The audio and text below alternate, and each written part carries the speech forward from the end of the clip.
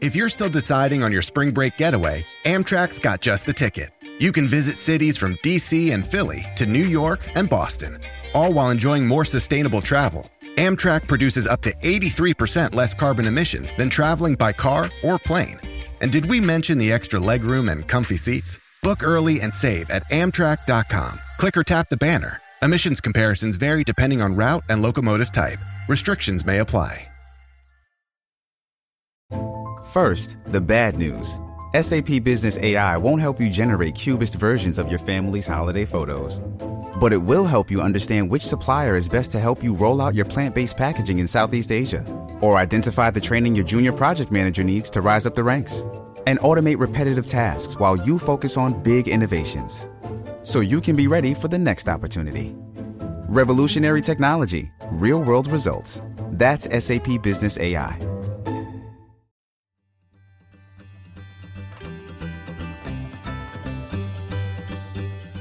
Welcome to As a Woman, Fertility Hormones and Beyond. I'm your host, Dr. Natalie Crawford, and I am a board-certified OBGYN and fertility physician, and also co-founder of Fora Fertility in Austin, Texas.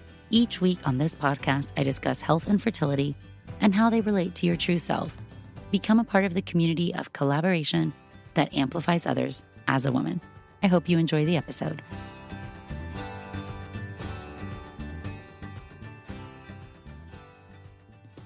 Hello and welcome back to the As a Woman podcast. I'm your host, Dr. Natalie Crawford. I'm a board-certified OBGYN and REI, and we are in the middle of our fertility Q&A series where you're asking questions, I am answering them, and we are grouping them by topic. This podcast exists for you to learn more about your body and your fertility, as does all my other social platforms. So feel free to follow along on Instagram at Natalie Crawford MD, or check out the YouTube if you like video or more bite-sized content. Every Monday over on Instagram, we do have a Q&A segment where you can ask your questions and they'll get answered on Instagram, in some of our regular podcast episodes, and in the weekly newsletter. You can sign up for the newsletter at nataliecrawfordmd.com/newsletter. If you have your own fertility questions, you can call and leave your own voicemail at 657-229-3672.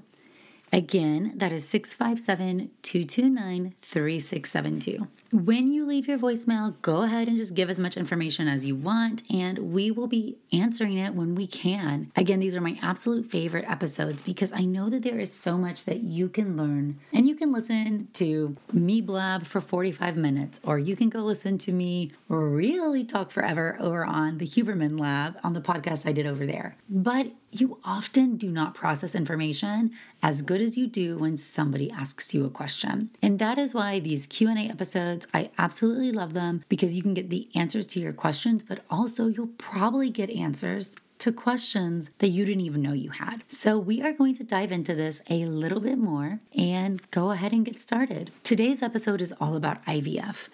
There is going to be an episode on embryo transfer as well. I'm sure it'll be touched on here, but this is about IVF, and then embryo transfer will be second. To separate these again, if we think about the general process of IVF very quickly in the fastest way that I can say it. Every month, you have a group of eggs that comes out of the vault that is ready to start growing. In a normal cycle, one of these eggs is chosen to grow and the rest of them die. In IVF, or in vitro fertilization, in the glass, referring to the petri dish inside the lab, what we're doing is taking medications, that's called the protocol, to try to get the entire group of eggs to grow. The size of the group, or the number of eggs you can get with IVF, is going to be dependent upon your age and your ovarian reserve, AMH, and antral follicle count. The goal of the protocol is to try to get that whole group to grow, which your body does not want to allow happen, because your body doesn't want to have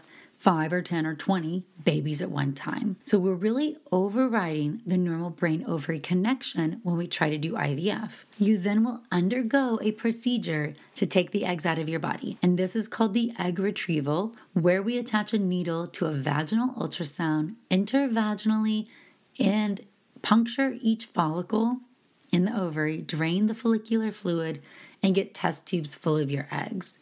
Sperm and egg will then be combined either with conventional fertilization, which is where the eggs are in a dish and the sperm is just squirted on top, or with a type of fertilization called ICSI, intracytoplasmic sperm injection, where an embryologist will take a sperm, pull it up into a catheter, and inject that into the central portion of the egg, helping out with fertilization. The day of the egg retrieval is considered day 0, and these embryos have to grow out until they can be put back in the body. Traditional modern medicine is growing embryos to the blastocyst stage, which is a day 5 or 6. This is the normal time frame of implantation. These embryos are day 5 embryos. That's when they should make the blastocyst stage. That's when we consider day 5 to be the best. Day 6 embryos made it to day 5. It just took them a little bit longer. When IVF first started, we were transferring embryos at day 3, mostly because we didn't really understand the metabolic needs that the embryos had to keep them alive in the lab. Now that we know, we see improved outcomes, improved selection. You do not have to transfer as many embryos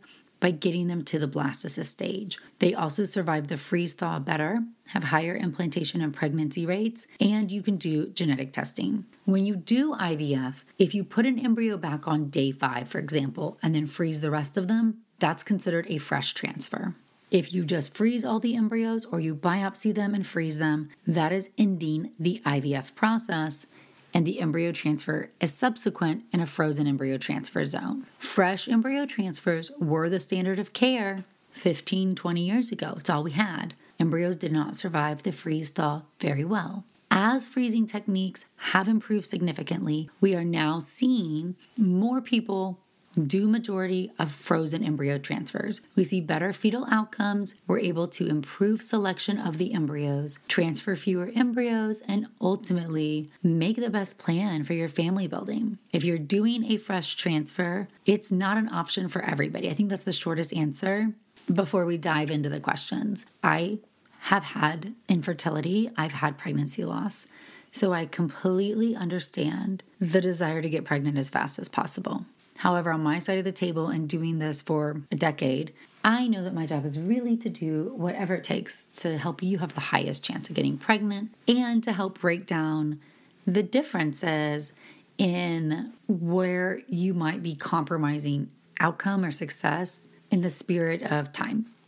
So short answer, let's view IVF as getting eggs to grow, taking them out of the body, fertilizing them in the lab, and growing embryos out. And with that, we are going to jump in to our questions.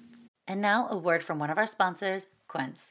My closet has a tendency to get chaotic and crammed with a bunch of clothes that I don't really want to wear. What's been a game changer for me has been upgrading to high quality and affordable pieces from Quince. Now I have a wardrobe full of luxury and classic essentials, and I stayed on budget. The best part is that Quince items are priced 50 to 80% less than similar brands, and they do this by partnering directly with top factories, cutting out the middleman and passing the savings on to us. In addition, Quince only works with factories that use safe, ethical, and responsible manufacturing and premium products and finishes. I personally am loving the linen pieces as it's Texas and summer is upon us. Indulge in affordable luxury. Go to quince.com/AAW for free shipping on your order and 365-day returns. That's QUINCE.com/AAW to get free shipping and 365-day returns. Quince.com/AAW. And now a word from one of our sponsors, Caraway. Spring is coming and I always love a good home reset. Non-toxic cookware is the perfect way for you to kick off your own spring cleaning. With so many collections to explore, there is a Caraway for every cook. Their internet-famous kitchenware is a staple for any home. It comes with beautiful shades to fit your aesthetic, but most importantly, you're ditching the chemicals. Caraway's non-toxic kitchenware comes a chemical-free ceramic coating, so your food can be prepared without any of those hard-to-pronounce chemicals leaching in to your healthy ingredients. Everybody knows that I am a big believer that our environment impacts our body, and that's why I trust Caraway with my cooking. Visit carawayhome.com/AAW to take advantage of this limited time offer for 10% off your next purchase. This deal is exclusive for our listeners, so visit carawayhome.com/AAW or use the code AAW at checkout. Caraway, non-toxic cookware made modern. Hi, Dr. Natalie Crawford. I am calling, first of all, this voicemail thing is awesome, and I'm calling to just ask, I am curious, how many egg freezing cycles is safe and healthy across the board, but a few concerns. Of course, I'm aware of ovarian hyperstimulation.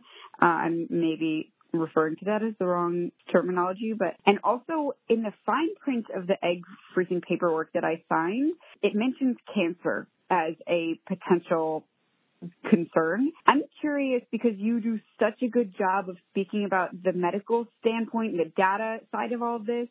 If you have any data that supports that multiple rounds of egg freezing can lead to a higher risk of cancer. I'm now in my third egg freeze cycle.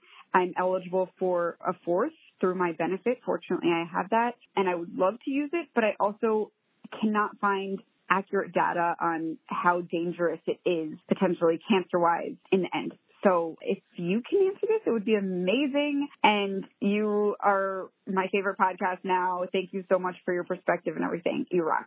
I think these are some really great questions about egg freezing that really correlates into understanding more about the egg retrieval procedure and why some of these limitations have been set for donor eggs and then extrapolated to people who are freezing their own eggs or IVF, and it's not the same. The first thing, if we're going to hit on egg freezing, just to know, best age to freeze your eggs is going to be under age 35. Really between 32 to 33 has been shown to be the absolute best. You often need about 20 eggs to get to a baby at a minimum. When you look at cumulative rates from studies, probability of a live birth, if you thaw 10 eggs, is going to be 60% if you are under age 35 and 30% if you are over it. So age is huge. The younger you are and the more eggs you have, the better this pans out for you. So why might you hear, well, you can only freeze your eggs 6 times, then you're cut off? It just shows lack of understanding or even critical thinking, if we want to put it that way. All the data on limitations for the number of retrievals you should do, it comes from donor eggs. Now, these are people who are going through to donate their eggs for other people to use them. Egg donation has been going on for a while. There was an original document that ASRM put out in 2014 or so that had the limitation at 6. In that document, there are all the different reasons why. One of them listed was possible cancer risk. Doesn't say could cause cancer, just possible cancer risk. And that's been perpetuated on and on and on. ASRM put out an updated document here in 2020. And if we look at this document, the number one reason to limit the number of times somebody can donate eggs is the risk of inadvertent consanguinity, meaning incest. The more eggs you've donated to the more places, the more pregnancies that could exist, and the more chances the gene pool is getting limited instead of more diverse. Now, we know with a limited gene pool or with consanguinity, one of the biggest risks here is genetic errors get multiplied and you see some very rare genetic syndromes that can start to happen. So, number one, the risk of just spreading your genes too much. This also goes hand in hand with lack of anonymity. You think you're donating your eggs anonymously, but nothing's anonymous in today's world, and we can only expect that direct-to-consumer genetic testing is going to improve. Therefore, 6 cycles to limit narrowing of the gene pool. Now, if we look at just risks that IVF egg retrievals have in general, we do know that there are some risks, right? Nothing is risk-free. Number one, ovarian stimulation in general can put somebody at risk for OHSS, which is ovarian hyperstimulation syndrome. This risk is 1 to 2% per retrieval, and of course, egg donors have a higher risk because for the most part, they're younger, they're not infertility patients, they have a higher egg count. The more eggs you have, the higher the risk. So we have a higher cumulative risk if you have 1 to 2% per cycle, and now you've done 6 cycles. So higher lifetime risk of OHSS. OHSS can make you acutely sick, but it can be very bad. You can get peritoneal infections, you can get blood clots, you can have kidney failure. It's not benign. Number 2, the risk to each individual person undergoing an egg retrieval, the most serious, real, although small risks, less than 0.5%, is an acute complication such as a pelvic infection, bleeding, or ovarian torsion. These risks are very rare, but not zero. There's also risks with anesthesia. And so the more times that you're exposed to anesthesia or you're exposed to having a needle in your belly, we are increasing the aggregate risk that you might have an 8 to 13% chance of an adverse effect over the course of all of these. So we're taking rare outcomes that we're not typically very concerned about and just magnifying that for you as an individual person may be an issue. Data does not support, I'm going to read this. The preponderance of data does not demonstrate an association between the use of ovarian stimulation agents and cancer, including ovarian and breast cancer. Moreover, the current understanding of the pathogenesis of ovarian cancer is rapidly evolving, calling into question traditional theories of the relationship between nulliparity and ovarian cancer. Meaning, we have previously said that ovarian remodeling is when ovarian cancer happens, when you're on birth control pills or not ovulating, such as pregnancy and breastfeeding, we decrease the overall lifetime risk of ovarian cancer. And one of the issues with egg donation appeared to be a double-edged sword. You're not getting pregnant, so you're not sitting out of that ovulation time period, and the healing process from the egg retrieval is that greater. This was all hypothetical. Egg retrievals have been going on for a long time now. The oldest IVF baby is 42. So we know the stimulation medications and the egg retrieval. We feel confident saying that we're not seeing an increase in cancer or any cancers associated with this. Other concerns I hear about all the time. This was even question 1 brought up when I was on the Huberman podcast. Well, I don't want to do IVF or freeze my eggs or donate my eggs because I'll run out of eggs. No evidence supports the fact that taking eggs out decreases your reserve of eggs. The way we like to think about it is that 1 month, the eggs outside the vault, they're either going to ovulate or die. And so we are just stimulating them to grow in this cycle instead of letting them die off. But there hasn't been any evidence supporting that IVF, egg freezing, or repetitive donation associated with a decrease in ovarian reserve. And then, of course, there's always risk of regret or wishing you hadn't donated your eggs, psychological risks. And so this limitation, they said in 2020, they recommended we stay with 6 cycles because of the culmination of all of these things for egg donors. Now, nobody says that you should stick to 6 cycles if you're undergoing IVF for yourself, because these are your eggs and we're trying to help you achieve a family goal. We're not worried about loss of anonymity or inadvertent consanguinity or psychological risks of regret, and then certain long-term reproductive outcomes such as an increase in cancer risk or a drop in your ovarian reserve. Also, there's nothing to support that. And IVF and egg retrieval and stimulation has been around. Yes, the more cycles you do, the cumulative procedure risks are going to increase, and that's something you'll have to accept to keep going. But in the long run, you need more eggs. If you're egg freezing for yourself, the more the merrier. The more children you want, the more eggs you should have. And I wouldn't let a potential risk of, or a hypothetical idea that there could be a potential risk of an increase in cancer that's put in a consent form from a hypothesis from over a decade ago that hasn't been proven in studies prevent me from freezing the eggs that I want to freeze or doing the cycles that I want to do to try to get to my embryo number for my future family. Hi, Dr. Crawford. This is Janai. My 29-year-old partner, I'm also 29, are planning to do reciprocal IVF and starting with their egg, my uterus. And I'm just curious if you have any idea if there's specific differences in embryo transfer protocols that would be needed in this situation. The only sort of data that I can seem to find that would relate is donor egg, but I'm not sure if that's really the best place to look for information. So if you have any ideas about where to best find information like that, that would also be great. Thanks so much. Bye. All right, so this brings up a really great question about a couple different things to think about, which are protocols and then structuring a reciprocal cycle. And to your point, similar-ish to a donor cycle in some ways. So number 1 is that we already said the protocol is what we consider the combination of medications. If we're talking about the stimulation, that is the act of getting the eggs to grow. So in a reciprocal cycle, basic definition, one partner is going to be the egg source, go through IVF, take eggs out of the body, make embryos with sperm in the lab, and then the other person is going to carry that embryo.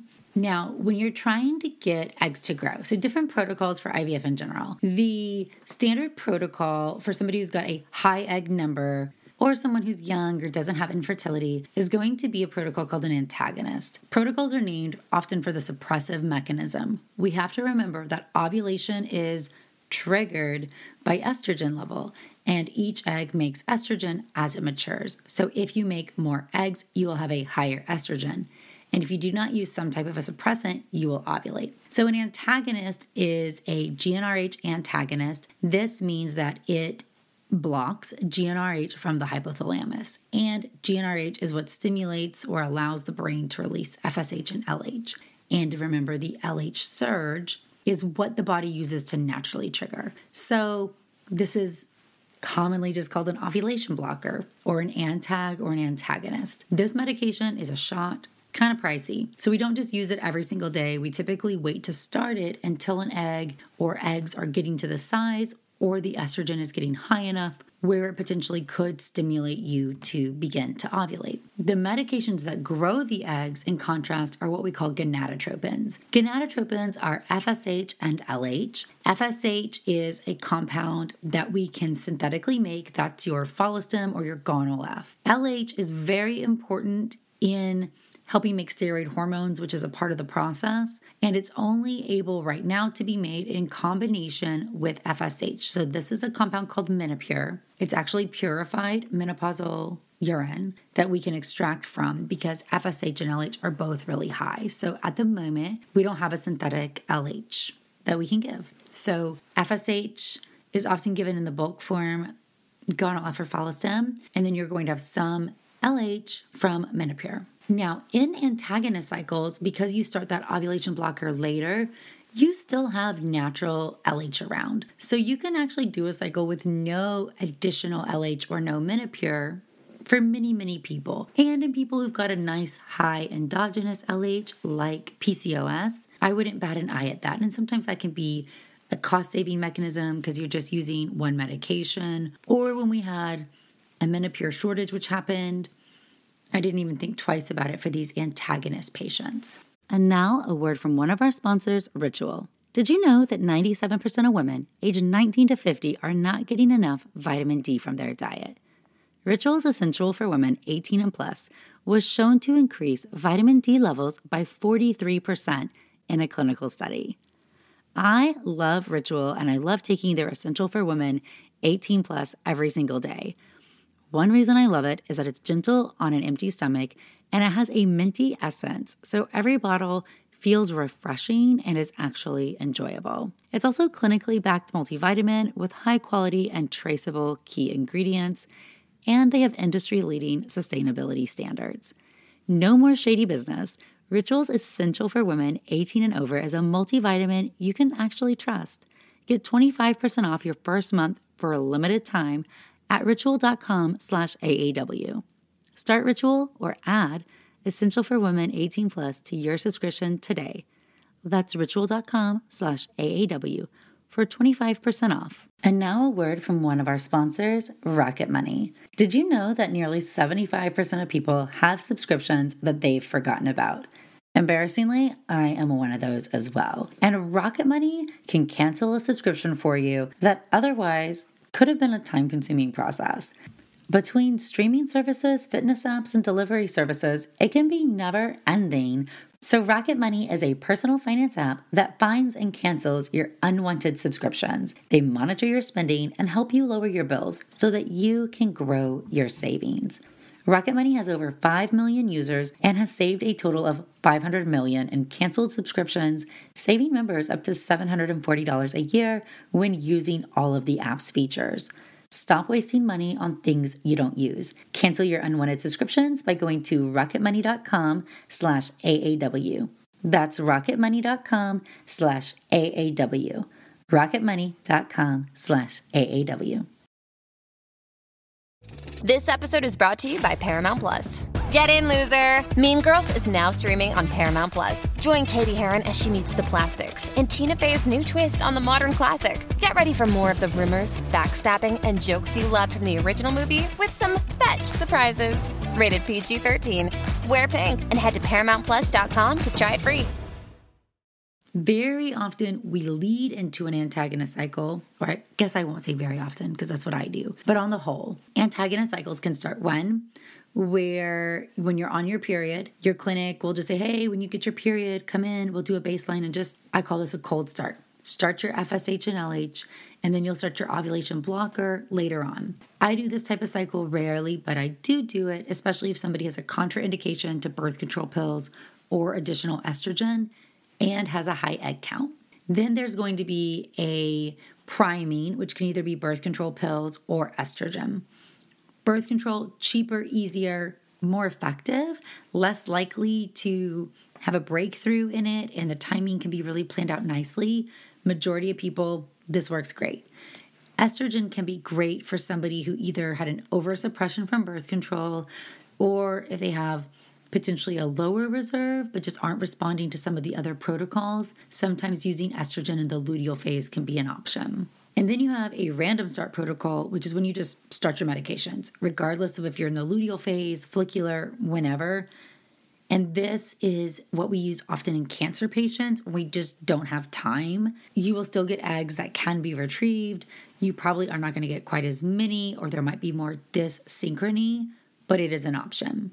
Then we have protocols that have a suppressant before you start the stimulation. And this is commonly Lupron. So this can either be Lupron in the luteal phase alone or birth control pills overlapping with Lupron. Lupron is the opposite of a GnRH antagonist. It's an agonist. It works by stimulating the brain to send out all of the FSH and LH that it has, and then the pituitary gland has no more in its stores and you're down regulated. I love Lupron, especially for patients with unexplained infertility, endometriosis, low ovarian reserve, or we're a little bit older. I think it gives some really nice egg synchronicity and allows us to get the follicles into a good mature range for a lot of people. Lupron can last 12 days, so it's longer acting than birth control pills or an antagonist. And so sometimes we'll stop the Lupron or halt it. So you'll use this ahead of time, and then you won't use it anymore once you start the other stimulation medications.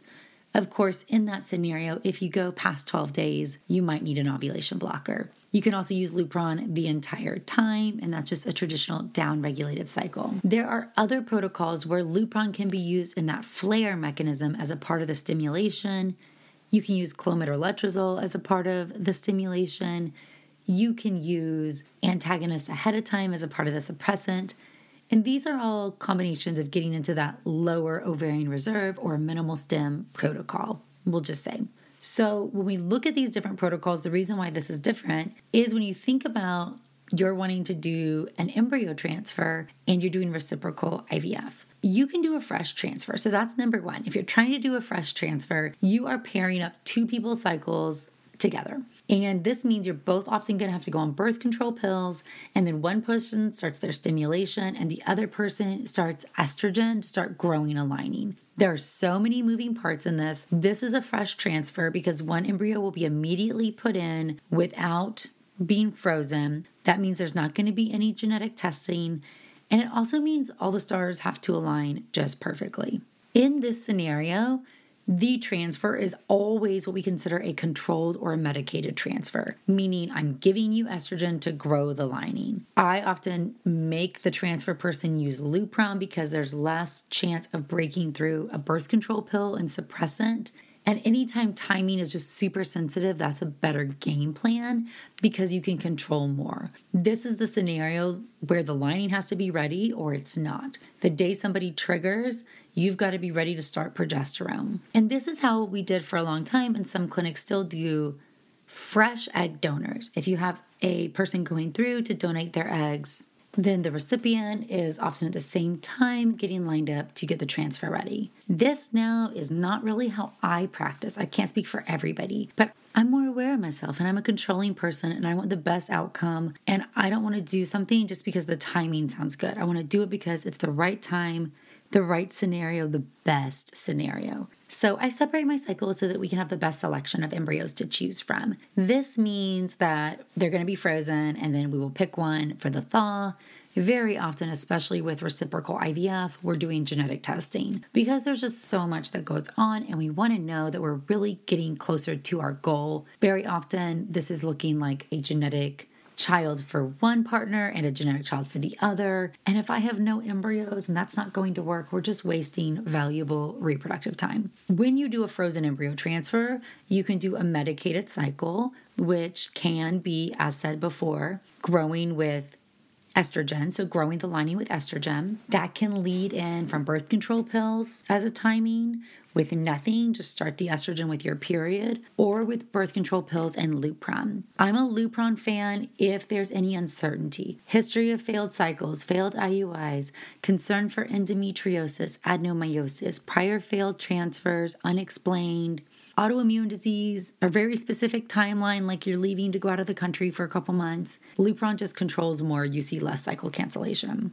Patients who have a thin lining maybe need or respond better to their own estrogen. People who've had a baby in the past, so maybe you got pregnant with IUI and you carried a baby, and now your partner's going through IVF to get her eggs out, and she has a high egg count, so she's doing an ANTAG, and yet you're going to carry the pregnancy.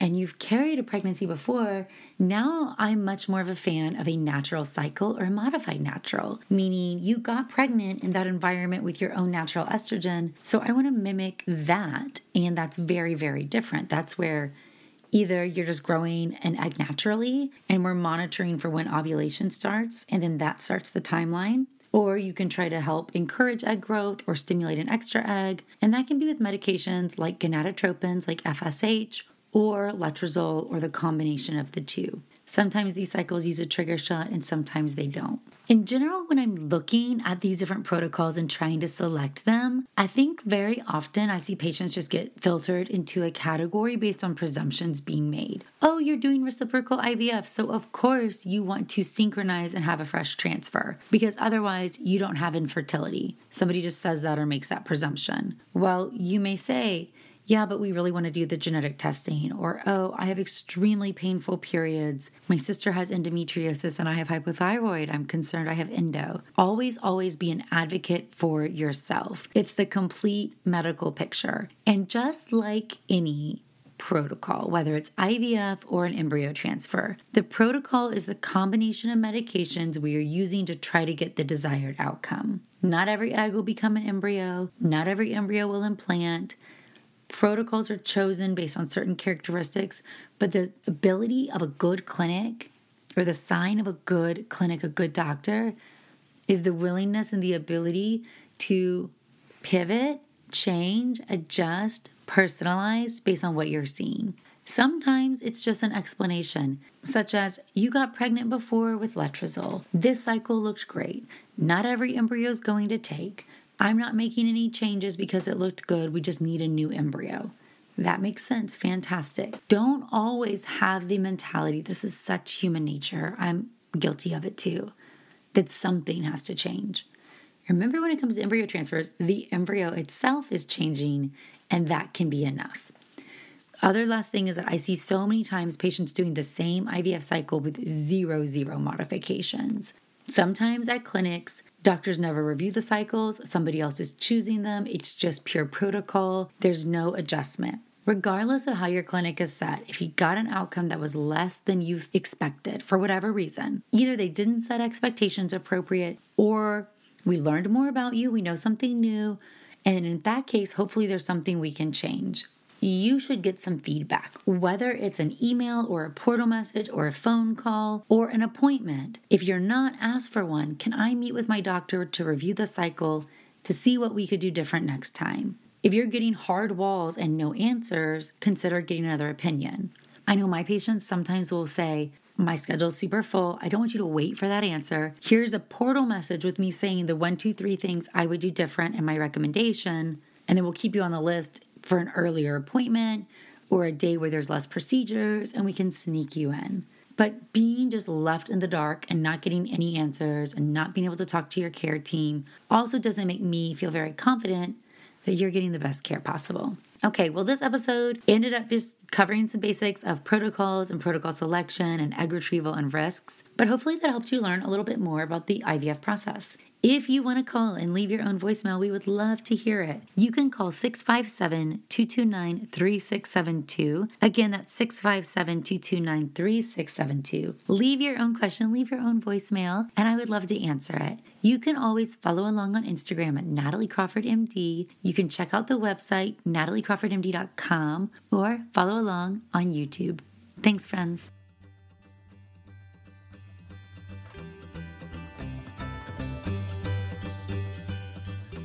Thank you all for listening to As a Woman. It would mean so much if you could rate, review, and follow the podcast to be notified of new episodes every Sunday. I hope you learned something new, and I hope you share it with someone in your life. Be sure to follow along on Instagram at Natalie Crawford MD, and check out the YouTube channel Natalie Crawford MD. If you're interested in becoming a patient, you can also follow Fertility. I'm so thrilled to have you here, part of the community that amplifies others as a woman.